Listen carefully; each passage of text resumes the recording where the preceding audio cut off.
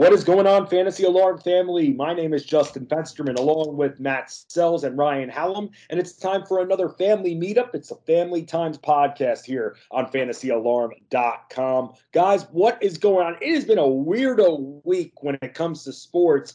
Where can we go? We go Stanley Cup Eastern Conference Finals. We go NBA Finals. Football looming as always, but really starting with baseball that's in gear. I mean, a few questionable things happening. I was actually on the air, and I wanted to get your guys' take if you've ever seen this before. Have you ever seen a pitcher scratched and then unscratched? Because earlier this week, Tarek Skubal from the Tigers was scratched due to inclement weather issues going on. I believe they were in Pittsburgh. And all of a sudden, he was scratched. Prop was great. I believe there was a strikeout prop on DraftKings Sportsbook at about 6.5. Very juicy. I know our guy Howard Bender was on it. Then he was scratched because of the weather issues, and that could potentially being a wasted start. So Willie Peralta was going to be the fall guy. And then they decide to unscratch him, and after a delay, start the guy. Sells, have you ever seen anything like this? No, that's pretty weird. I mean, it would be less shocking if he started through one inning, then they had a delay, and then he didn't come back out. That's reasonably common, depending on the length of the delay. I have seen guys who have started an inning or two and then come back out after like a 3-hour delay to pitch some more, which pretty dangerous in my opinion. But I've never seen a guy get scratched and then unscratched, and the game basically starts relatively like they hadn't even started playing before the delay happened. So that was pretty weird. That was pretty weird. What about you, Ryan? What did you think of that? I mean, I just feel like this whole season has been a lot of strange things. Like, it seems like not every day, but like every week there's some crazy thing that we've never seen before, and the number of guys who are coming out of the minors is just and called up and put back. This whole baseball season has been a whirlwind, and we're only 2 months in. Yeah, and we got the Robo-Ump discussion, too. Did you see that there, Fensty? Oh, dude. Dylan Cease getting absolutely just ripped off on a dead middle curveball. That was awful. Like, it could not be any more dead middle of the strike zone if it tried. And everybody, including the batter, was like, really? That's a ball? Okay, I don't think so, but... Yeah, I love when they bring up the strike zone on the screen, and when it's one of those, it's usually like still kind of close to like the corner. Right. That thing was that's dead center. I never saw a questionable call like land there on that little graphic. Yeah, it was. You mentioned Cease, by the way. Cease giving up 6 runs, none of them being earned. Gotta love that if you're a fantasy player. Yeah, I mean, you gotta love that. I mean, that's another reason why you don't want to look at ERA fully, because like it does come down to fielding and when guys screw up on the team. And so if you're on a bad fielding team, you might get benefit in ERA, even though he's given up like twice as many runs as getting counted. But all of that being said, that's not the weirdest thing that happened with the White Sox this week. And why does Tony La Russa still have a job? I mean, literally, why was he not fired in the middle of that game? For anybody that did not see, the Dodgers were up by 2 runs. Okay, 7-5. There's 2 outs. It's like in the 5th or 6th inning. Freddie Freeman's on base. They have Trey Turner in a 1-2 count with 2 outs. Tony La Russa decides to intentionally walk Trey Turner to get to the lefty, Max Muncy, because there's a lefty pitcher on the mound. And Max Muncy thanks him by jacking a 3-run shot. You literally only needed Trey Turner to swing and miss once, and you're out of the inning. Instead, you gave up 3 runs you didn't have to give up because you're a moron. And then to question the press afterwards, like, who asked him about it, and he goes, is that a real question? Yes! And his response was, have you seen Trey Turner's batting average with 2 strikes? Yeah, career, he's a .250 batter with 2 strikes. That's pretty decent. But Max Muncy also has reverse splits against lefties. So, like, what are we doing? He's 77. I feel like he always did like weird stuff. It just doesn't never work anymore. He always like hit the pitcher eighth and did all kinds of wacky stuff. And that time he fell asleep drunk at the red light. So he's always kind of done weird stuff. But yeah, Oh yeah, DUI is super weird. I never saw anybody fall asleep with their foot on the brake. That was a new one. But I was just throwing that in for fun. Yeah, it's not working anymore. I can't imagine he makes the season. They're 3 games under 500. I know they've had a ton of injuries, and Jimenez just got pulled off his rehab assignment, but they're a better team than 3 games under 500. And I don't think if he lasts the season, it's because his name is Tony La Russa. That's the only reason. Like, I don't even know why he was hired in the first place. The previous guy got him to the playoffs. I don't know. Like, very strange. You're in a winnable division. Yeah, and it's not like you're bringing in a manager because you put butts in the seats like you do. Nobody's coming to the ball game to see the manager, so I don't know. By the way, see what the Twins did last night to Garrett Cole. You mentioned the AL Central. Yeah. Wow, it was nuts. See, Cole, 3 batters, 3 home runs. Yeah, 7 pitches. 7 pitches into the game, he was down by 3 homers. And then having Joey Gallo and Aaron Hicks as the 2 guys that bailed the Yankees out. Like, what is going on? Right. I was talking to Ronas about it because it's like, look, I don't want to discredit the Twins. They're way above 500. And I was looking this up last night. They are a top 6 hitting team by average. So we can't look, it's Garrett Cole, because I think the debate was, well, this was someone that was highly recommended to be started in DFS. Well, was that a product of the slate? Because the slates on Thursday, especially the night slates, we're recording this on Friday, the slates on Thursday for baseball for night tend to be very small. But still with Garrett Cole, I mean, is it just that he has the talent? You think that he's the best pitcher, and even against better teams that he can overcome it? Because the Twins were still at top. They're hitting over 250 as a team. Yeah, I think anytime Garrett Cole's on the slate, he's at least under consideration for DFS. I mean, and he's not going. I've always said this: a guy starts 30 to 35 times. Cy Young really never happens anymore. You win 20 games, so that leaves you, a lot of starts that are you. I mean, some of them you're good and you don't get wins, but guys get touched up sometimes. It's just the way baseball is. He's not going to be good 35 times. So last night happened to be one of them. He's good most of the time. The Twins are, like you're saying, are a pretty good offense, but it's not like they're, oh my God, stay away from them in DFS kind of team. Yeah, agreed. I mean, bad nights happen. The dude is human. He's been pretty good this year, despite all the talk about how the new ball was going to affect him with the, lack of sticky stuff and all that. He's been good. He's been the best part of that Yankees pitching staff, which has actually been pretty good this year overall. Almost not better than Nestor. Well, our guy Nestor, who we won't say what we talked about last week. Yeah, don't say it. I was like, are you really gonna say that? I thought about Nestor, yeah, speaking of the Twins, by the way.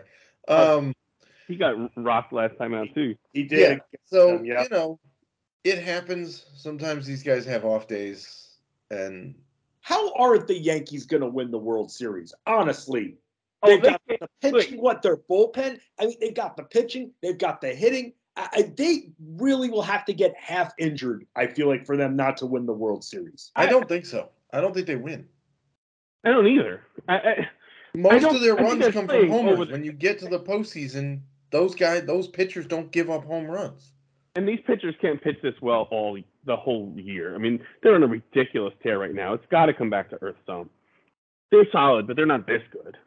Yeah, you've got to have a good mix. Do you have to hit home runs to win in the postseason? Yes, but do you also have to be able to play small ball and string hits together and capitalize on weird breaks? Yeah, absolutely. Those are the teams that win. So while I think they're probably right now the best team in the AL easily, without any question, do I think that they ultimately win the World Series? I'm not so sure about that. I still have questions about their rotation. Still have questions about their bullpen and what it looks like without Chad Green back there, who's down for the rest of the year. And their offense. I mean, Giancarlo Stanton's been great, but he also got injured. Does Aaron Judge keep this up the whole year? I don't know. DJ LeMahieu has been up and down the last 3 years in New York. So yeah, they're definitely on the right path right now. The AL is probably the best spot for them to come out of, but I don't think that they win the World Series. I'll say if they do, I won't be surprised, but I don't know. It's not a foregone conclusion on June 10th. Right. No, we could legitimately have, by the way, a New York World Series. Oh, yeah. We could, but I was just about to say, if you look in the NL East, the Braves and Phillies playing a lot better. Phillies get rid of Girardi, and here they come. They're playing great. They're hitting the ball nicely. I know they still can't play defense. Angels. I know it's not translating the same for the Angels necessarily, but it's still they're playing better, and the Braves have been hitting better. Yeah, I mean, you have to expect the Braves to be there in the end. I think they're just if they get their rotation figured out a little bit more, I think they're there for the long haul. Look, the Mets need DeGrom and Scherzer back. Since Scherzer went down, Chris Bassett, who's been their next best pitcher, has a 7.5 ERA since Scherzer went down. So, they need that depth in that rotation, especially with DeGrom and Scherzer, two of the best 3 pitchers in baseball, probably. But if they get them back and that offense keeps rolling, it could be a New York World Series. Happened in 2000. I was there for one of the games. I was there for Game 3, the one game that the Mets won. And then in 2015, I was there for the one game the Mets won in the World Series again. And so, yeah. You're a good luck charm. Yeah, I just, it's whatever. They lose the series. It's heartbreaking. Guys, I want to switch it over to football, though. I want to talk about this situation because I was asked an interesting question about best ball. And in relation, we could talk about Cooper Kupp getting his 3-year extension. Also, Hunter Renfroe got paid. Yeah, did he? What's that? $32 million. Hunter Renfroe got a $32 million deal too. Wow, look at that! Damn, that's pretty. All that money going around to the top athletes. So Cooper Kupp signing for over $110 million, and with that, we start to think about it from our world, the fantasy world. And something that we talked about on this podcast for fantasy football is that first round, at least in redraft leagues, in my opinion, is that it will be a lot more divided between running backs and wide receivers. I'm in the midst of a best ball draft right now with a few other big-time fantasy obsessed fans and everything. We even got the guru John Hansen is in there from Fantasy Points and a few of them. And with that being asked about whether or not in the first round, because wide receivers, some of the elite ones are going to be pushed up even more, whether or not it makes me feel like I have to take a wide receiver in that first round or take a risk on a running back who might be banged up coming into this year or has been hurt the last few years. And I didn't feel that pressure to take the wide receiver. Cooper Kupp is going to command a second, probably max third overall pick in casual leagues. I can't really see him after what we saw last year. Can't really see him being pushed down even when we get into August. I don't know where you guys stand if you have that second overall pick, Jonathan Taylor off the board in general. Ryan, where do you stand on taking Cooper Kupp? When would you like to draft him? I am still going based again. Still, the landscape of running backs hasn't changed. We're still in a mode of there aren't very many reliable ones. So I am probably going to continue to take a running back in the first round. Second overall, I'm taking Derrick Henry. I just think that running back is harder to come by, and he's still one of the safer bets on the board. So I'm taking Taylor and Henry before Kupp for sure. Yeah, I would agree. Look, the guy got paid. Do big contracts in football affect the guys the way that big contracts in baseball do? I don't think so. I'm way more leery of taking a guy signing a big contract in baseball than football. Example one is like Francisco Lindor last year. So I don't think the money changes him, right? The problem is that's a career year. There's no way he replicates what we saw last year. There's just not. Some of those years just happen. they get in a rhythm, and nothing you can do to stop it. I don't think that happens, so I'm not going to pay draft capital for a career year that's not going to happen again, right? Is he still probably going to be the best wide receiver in football? Maybe. We'll see. There's about 5 other dudes that could compete for that. So I'm going to take either Derrick Henry. I may toss Joe Mixon in that mix that high. I like what the Bengals have done with their reformed offensive line there. And also, rejiggering the offense a little bit. That guy's consistent. So I would go either Henry or Mixon at number 2 if Taylor's off the board. I'm not taking a wide receiver that high. I don't see myself doing it either. In this particular draft that I'm in this best ball draft, I actually decided to wait a little bit on taking wide receiver, and then I had to kind of start to go after them a little bit more aggressively. And a couple of the wide receivers I drafted early, wanted to get your take on these two guys. Number 1, T. Higgins. And if I wanted to attach myself, didn't think I would get Burrow in this draft, seeing him go in that 6th to 7th round area, but I wanted to attach myself to a guy who completed over 70% of his passes last year, one of the most, if not the most accurate quarterback. And so Chase going as high as he went, I still felt that T. Higgins, and I know how much you love Mixon there, Sells, I still felt like T. Higgins is going to be targeted a good amount in this offense. So as someone who waited a little bit more longer on drafting wide receivers, I ended up going 2 consecutive rounds, T. Higgins, and then going after Terry McLaurin after, who I'm not worried about his contract situation. Everything that you read here in DC is that everything is going to get done. So I'm still thinking he's going to play. And being that he's had the quarterback play that he's had over the last couple of years, why can't he get 1,000 yards receiving once again? So it seems like for me, rather than going high upside and waiting even more and committing more to the running back, 3rd and 4th round in that particular draft, I feel safe at least with Higgins and McLaurin because I feel like I know what I'm going to get with them. Yeah, they're also high target guys, right? I think there's a chance that T. Higgins actually sees more targets than Ja'Marr Chase this year. I think that Ja'Marr Chase's game is he might produce more touchdowns and more yards because he's a big play guy, but I think Higgins actually gets more targets in general than Chase this year. And so in terms of if you're in best ball, odds are it's a PPR format. I want the guy who gets the most targets. So yeah, I have no problem with going McLaurin and Higgins. Look, wide receiver's deep. It's really, really deep. And I've never been a guy that subscribes to you have to have a top 5 wide receiver to compete in a league. It's just so deep that you can make ground up on any given week with any given player. And what happens if your top 5 wide receiver gets injured, like DeAndre Hopkins, or just doesn't produce touchdowns, like DeAndre Hopkins? Then you're just getting yardage, and you can get yardage anywhere without having to give up the draft capital it takes to get a top 5 wideout. What do you think, Ryan? Yeah, I'm a big T. Higgins fan, and you definitely, it's great if you can come out of your draft with some part of Cincinnati. I mean, obviously they're going to have a very good offense again. Pretty much everyone's coming back. So at least the not CJ Uzomah, but whatever. That's not a huge loss to the offense. So yeah, I mean they're a high scoring offense. You come away with any part of that is always a good thing.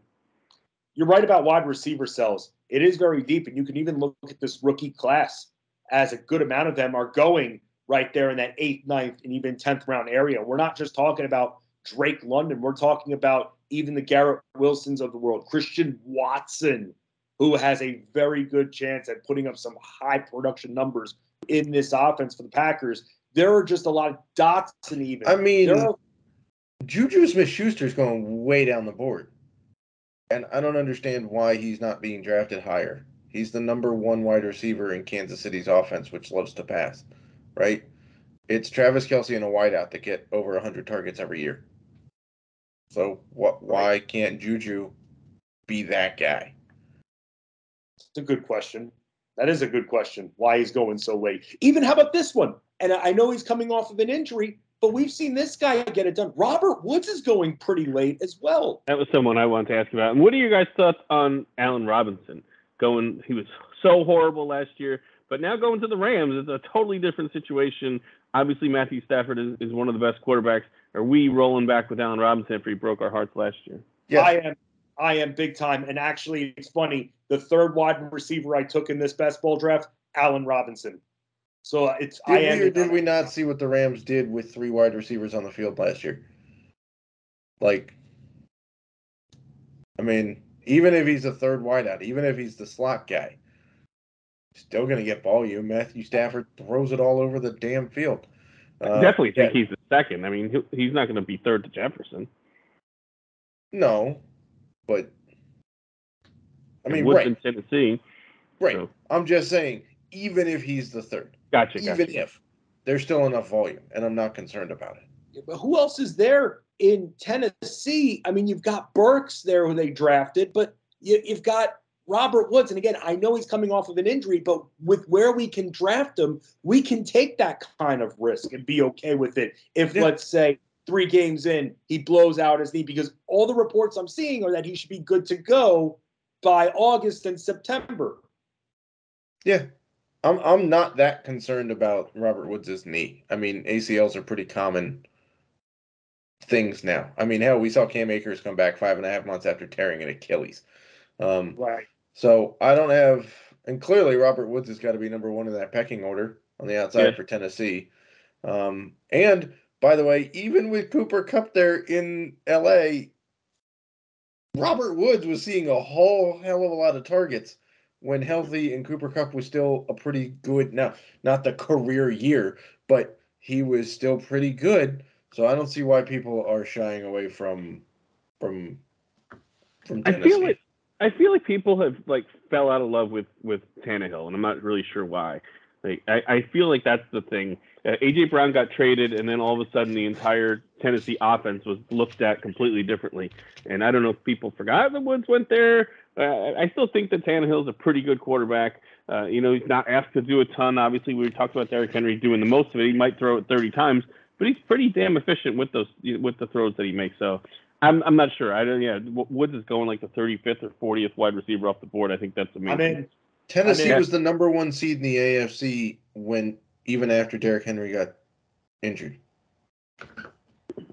I'm with you.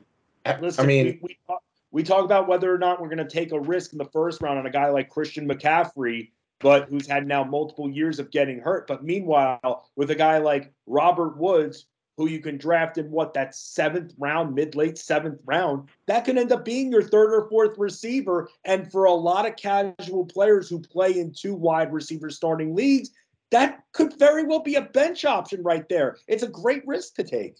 Yeah, not to mention their Tennessee's division still sucks defensively. Aside from, the Colts are still pretty good, but you can pass on the Colts.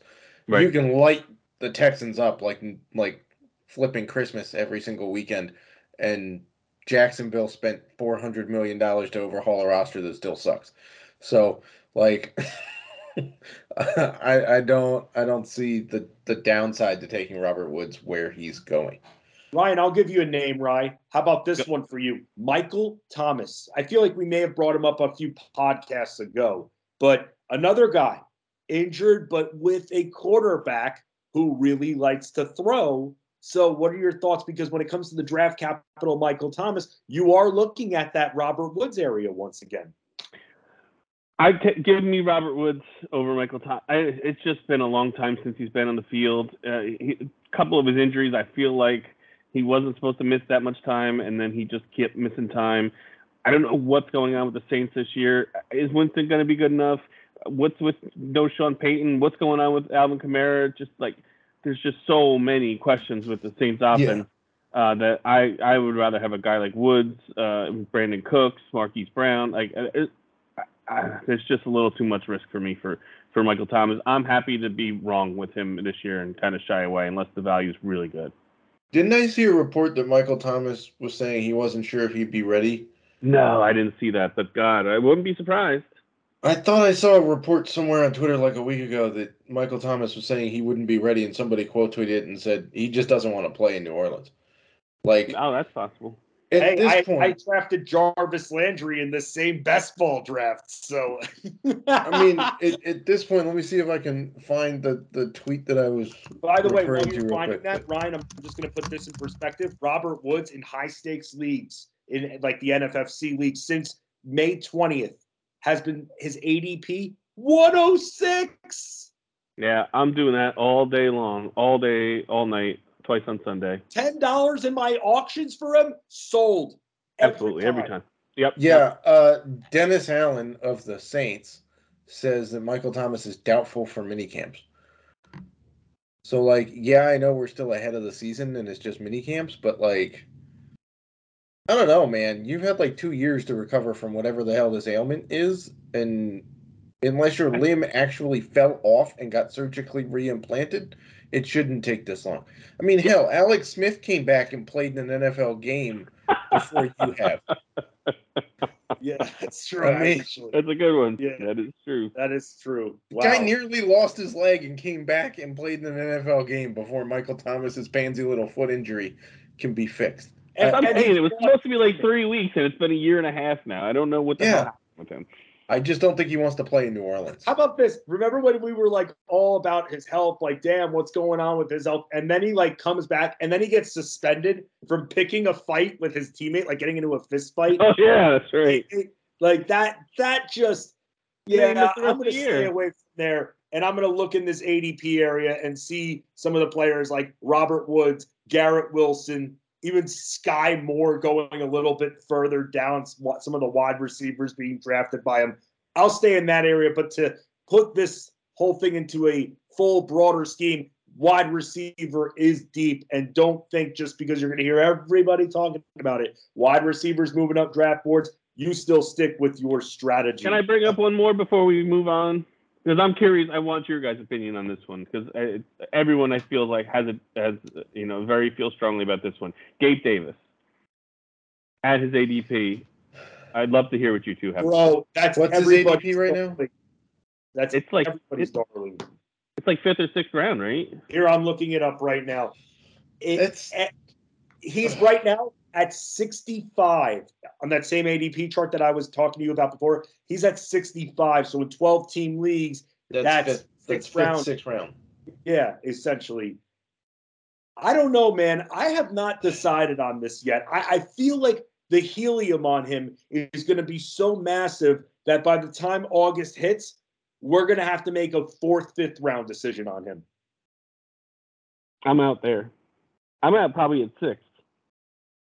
I mean, that's got to be the same around for Robert Woods and Juju and all these guys, right? Matt Sells is having a brain moment right now. I can tell. Matt Sells knows so much about stats, and he's got his hands on his heads. I'm seeing him through the video right now. He is right now at a stopping point in his thought process because he stumped. I can tell you stumped him, Ryan.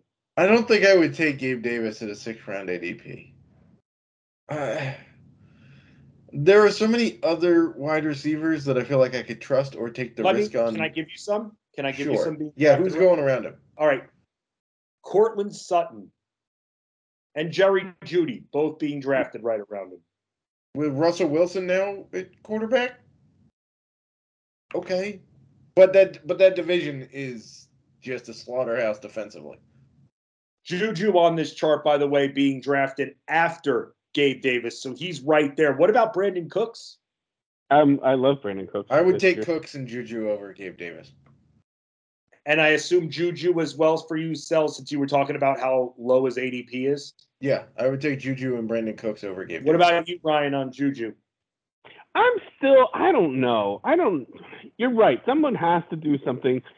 I don't know. The only reason he didn't do anything in Pittsburgh last year he was injured, missed basically the whole year, right? A couple years he's been injured. That's my concern.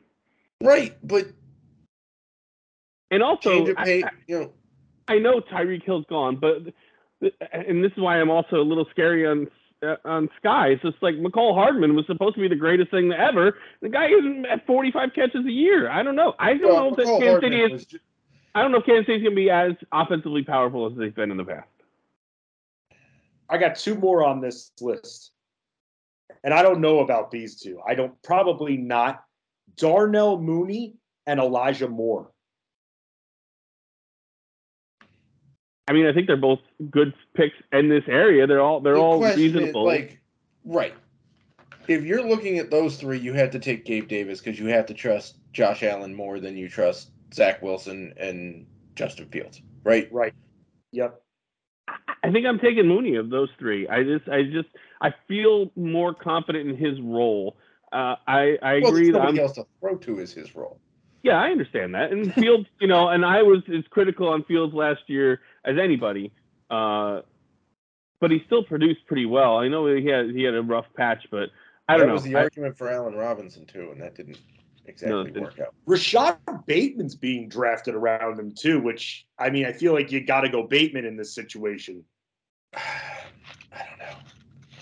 The thing with Davis is I don't like Lamar Jackson. I'm sorry. I know he's very good for fantasy because you get the rushing yards, but in terms of relying on him for wide receivers, I don't like Lamar Jackson at all. Well, I think he's Michael Vick 2.0. He puts up quarterback in the USFL kind of numbers, 87 yards passing. He just does that's the thing with Jalen Hurts. Everybody loves him because you get the rushing yards. Right, but Jalen Hurts can't throw a football. I'm sorry. Lamar Jackson can't throw half the routes you need in an NFL tree. I know he won an MVP. I got it. But they also use 6 running backs to keep everybody off balance and then leave their wide receivers wide the hell open. I'll tell you this.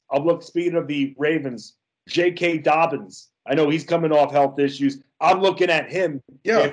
If I keep reading reports that they're going to be running more and stuff and using 2019 like offense and making comparisons there, if that's what I keep reading all summer, I'm going to want to take this guy, and everybody else is going to move him up the draft boards too by August. Yeah, I'm fine with Dobbins. I'm fine with Mark Andrews. I do not like the wide receivers. If I see Bateman, though, going at 80, I can't imagine he's going to stay at 80. But let's just say he goes to put him up 20 spots, 60, and I'm sitting there early in the 6th round, I would fire him. I would fire up on him. I project I'll have at least 2 receivers at that point in most of my drafts. So if he's my 3rd starting wide receiver or flex to bench, I much rather take the risk on him then. I don't know. I honestly don't know.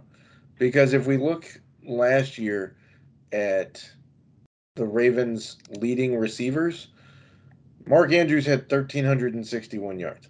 Okay, great. Tight end. Marquise Brown, who's no longer with the team, had 1,008 yards on 91 catches. So they're all good. I mean, it's 11 yards a catch. He's still at over 1,000 yards. Yeah, okay, but then you go to Bateman and Sammy Watkins and whatever. No, barely any of them cracked 500 yards. Right. And I just don't trust Lamar Jackson's passing.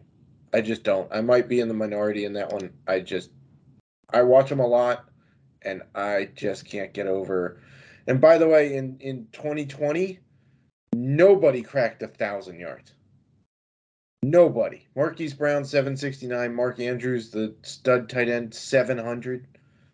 Willie Snead, 432. So, what?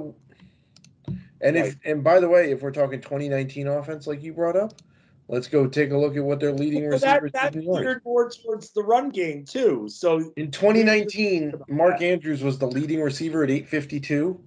Marquise Brown had 584. Gotcha. So you're not in on. He couldn't have played 16 games with 584. Marquise Brown? Yeah, he had to have missed time at 584. He played 14 games. He missed 2 games in 584. Dang. Mark Andrews played 15 and put up 852. Now they both had 10 and 7. Bateman and Gabe Davis. We're going to be hearing about those names from family members and subscribers over and over and over again. I would take Gabe Davis over Bateman. Okay, I mean that's simply because I trust the quarterback more. That's fine. Yes, Josh Allen runs it a lot, but he also has a much better passing attack than Lamar Jackson does. All right, guys, let's hit the family table very quickly here. And I'll make mine short and sweet because it's regarding the NBA Finals. I continue to put out content on DFSalarm.com. I talk about it on the radio as well.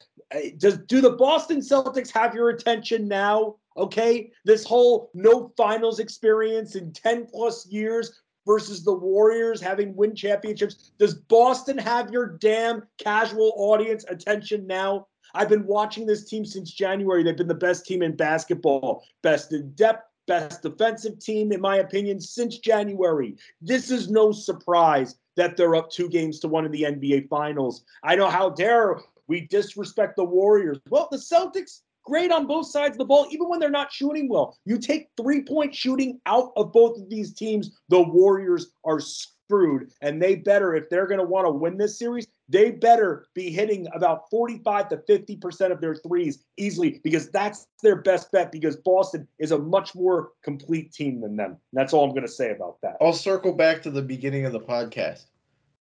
The Warriors are the Yankees. They're very good in the regular season. They can get you wins with half of the play in the regular season, because ain't nobody care about defense in the regular season, right? When it comes to the postseason, if you can stop the Warriors' three-point shooting, you can beat them, right? They don't have bigs down low to score in the paint. They're not a very solid defensive team from what I've watched. The Celtics can do a little bit of everything, and they do it well enough that if they have an off night in one spot, they can make up for it in other spots. That's why the Warriors are the Yankees. Are they very good at scoring right now? Yeah, but if you stop them from hitting homers, the Yankees can't win ball games. Right. So Celtics in 6 or 7. I wanted to say 6 on the radio. I ended up going 7 because I was freaked out a little bit about how What's they the are next at game? home. The next game is actually tonight, Friday night, game 4. I'm going Celtics in 5. Wow. I mean, look, it's in Boston, and the Celtics are hella good on the road, too. So Steph Curry might not be 100%. Yeah, Curry might. I mean, he's not going to be restricted tonight. We know that. But he'll have a limitless ceiling when it comes to shots. But if his shot is impacted by the pain in his foot, he's going to be in more decoy mode and could still maybe make it up a little bit when it comes to assists. That scoring drops, though. Overall, Warriors are not winning. They need him to score. He's had to score at least 29 points to keep the Warriors in this series in every game. That doesn't happen. They're not winning. And I don't know why people were shocked and freaking out, took the Celtics. All right, let's go to you, Cells. What are you bringing to the family table this week? You shouldn't get so wrapped up in your sports teams that you wind up getting arrested for assault. Agreed. There's some schmuck from Staten Island, keeps giving Staten Island a bad name in the boroughs. Apparently got so wrapped up in the fact that the Rangers lost on Thursday night that he punched a Lightning fan while leaving the game and decked him cold. Like, sucker punched him. Guy didn't see it coming. One punch, dude hit the floor. Like, if you watch the video, you can hear the dude's head hit the floor of the walkways there at MSG. He's now been arrested, faces, 5-6 charges, I think. Look, it's fine to be passionate about your team. That's why you're called a fan, right? Fine to spend money, go to the games, whatnot. But if you're going to do that kind of stuff, you just shouldn't go. I'm sorry. Like, there's no excuse to get so wrapped up that you can't deal with a little bit of razzing from a team. Like, the Lightning guy in the video, I can't even tell what he said, but he barely opens his mouth before the guy decks him. So, like, I get it. You're bummed the Rangers lost on home ice. Does it suck? Yeah, but as a Rangers fan, you should probably be used to it by now. So, like, we don't need any of these, like, was it Brian Stowe, the Giants-Dodgers thing from, like, a decade ago? When the guy got put into the coma, I think it was Brian Stowe, I think was his name. We don't need any of this. Look, we lost sports for like a year and a half. We got to act better when we're in public. I'm not even talking about the Celtics fans chanting F whatever because that's just, you're really going to complain about that? I mean, but violence, man, you can't sucker punch people. Sorry, that's a no-go. No need. Just go and enjoy the game. Your team loses, it sucks, but it happens sometimes. And if you can't handle the booze factor of it, just don't drink. Have a soda. It's not bad. I love soda. Right. My Why team are you loses spend every time I go. What's Why are that? you going to spend that My much team money and then loses wind up every in time. jail? Yeah, right. Your That's what team. he's pissed Wait a about. minute, you're a Cardinals fan. Every time I go, they lose. Oh my God. You don't see That's- me punching out Mets fans. That's no. true.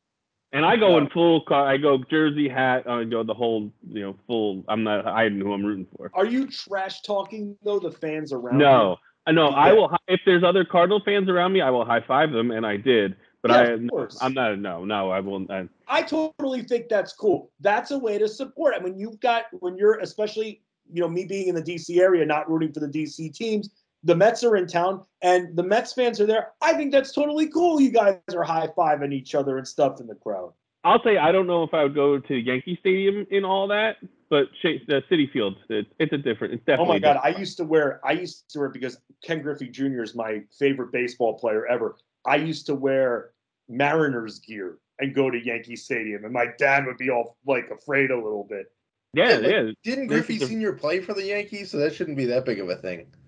Yes, but that's actually the reason why Griffey Jr. would never play for the Yankees. Right. I'm just saying, like, it's not like right. not like going to Fenway and wearing a Red Sox jersey, or like going to Fenway and wearing an A-Rod jersey when they almost wound up with A-Rod until they didn't, and then he went to their arch rivals, right? Like I've been to a Cavs Penguins game and it doesn't get violent. Like, there's razzing, but like nobody gets punched out. Come on, man. Right. Yeah, I don't think I get punched at Yankee Stadium, but I could get beer tossed on me or something like that. So the Cardinals don't really ever play That's the an Yankees expensive anyway. beer. But yeah, oh God, yeah, it was. I'm not throwing beer. That's they were $15 a pop at Citi Field. Ugh. yeah. What are you bringing to the table besides expensive beer? I would love to bring more expensive beer to the family table. I guess just going to step away from the family table for a couple weeks, as I'll be traveling to Italy next week. So you guys have fun without me. And, of course, when I come back, I can't stop doing my game. So Big Brother starts on July 8th, as long as the Challenge USA, which is going to have Big Brother, Survivor, Love Island, and Amazing Race people on it. So this is going to be our first foray into the challenge, Fantasy the Challenge. So anyone wants to play, you know how to find me on Twitter. Are you going to eat pasta? Oh, God, yes. Nice. Pasta, bread, and all the wine we can find. Oh, that's going to be great. Well, you enjoy that, Ryan. Hard work, definitely deserving of the vacation to Italy. So Sells is going to be stuck with me. Maybe we'll bring on another family member as well and chat them up about everything going on after a wild week in sports. Give Matt Sells a follow at the Sellsman on Twitter. Give Ryan Hallam a follow at Fighting Chance. You can give me a follow at Fensty Sports. All together, we'll win as a family because a family that sticks together wins together.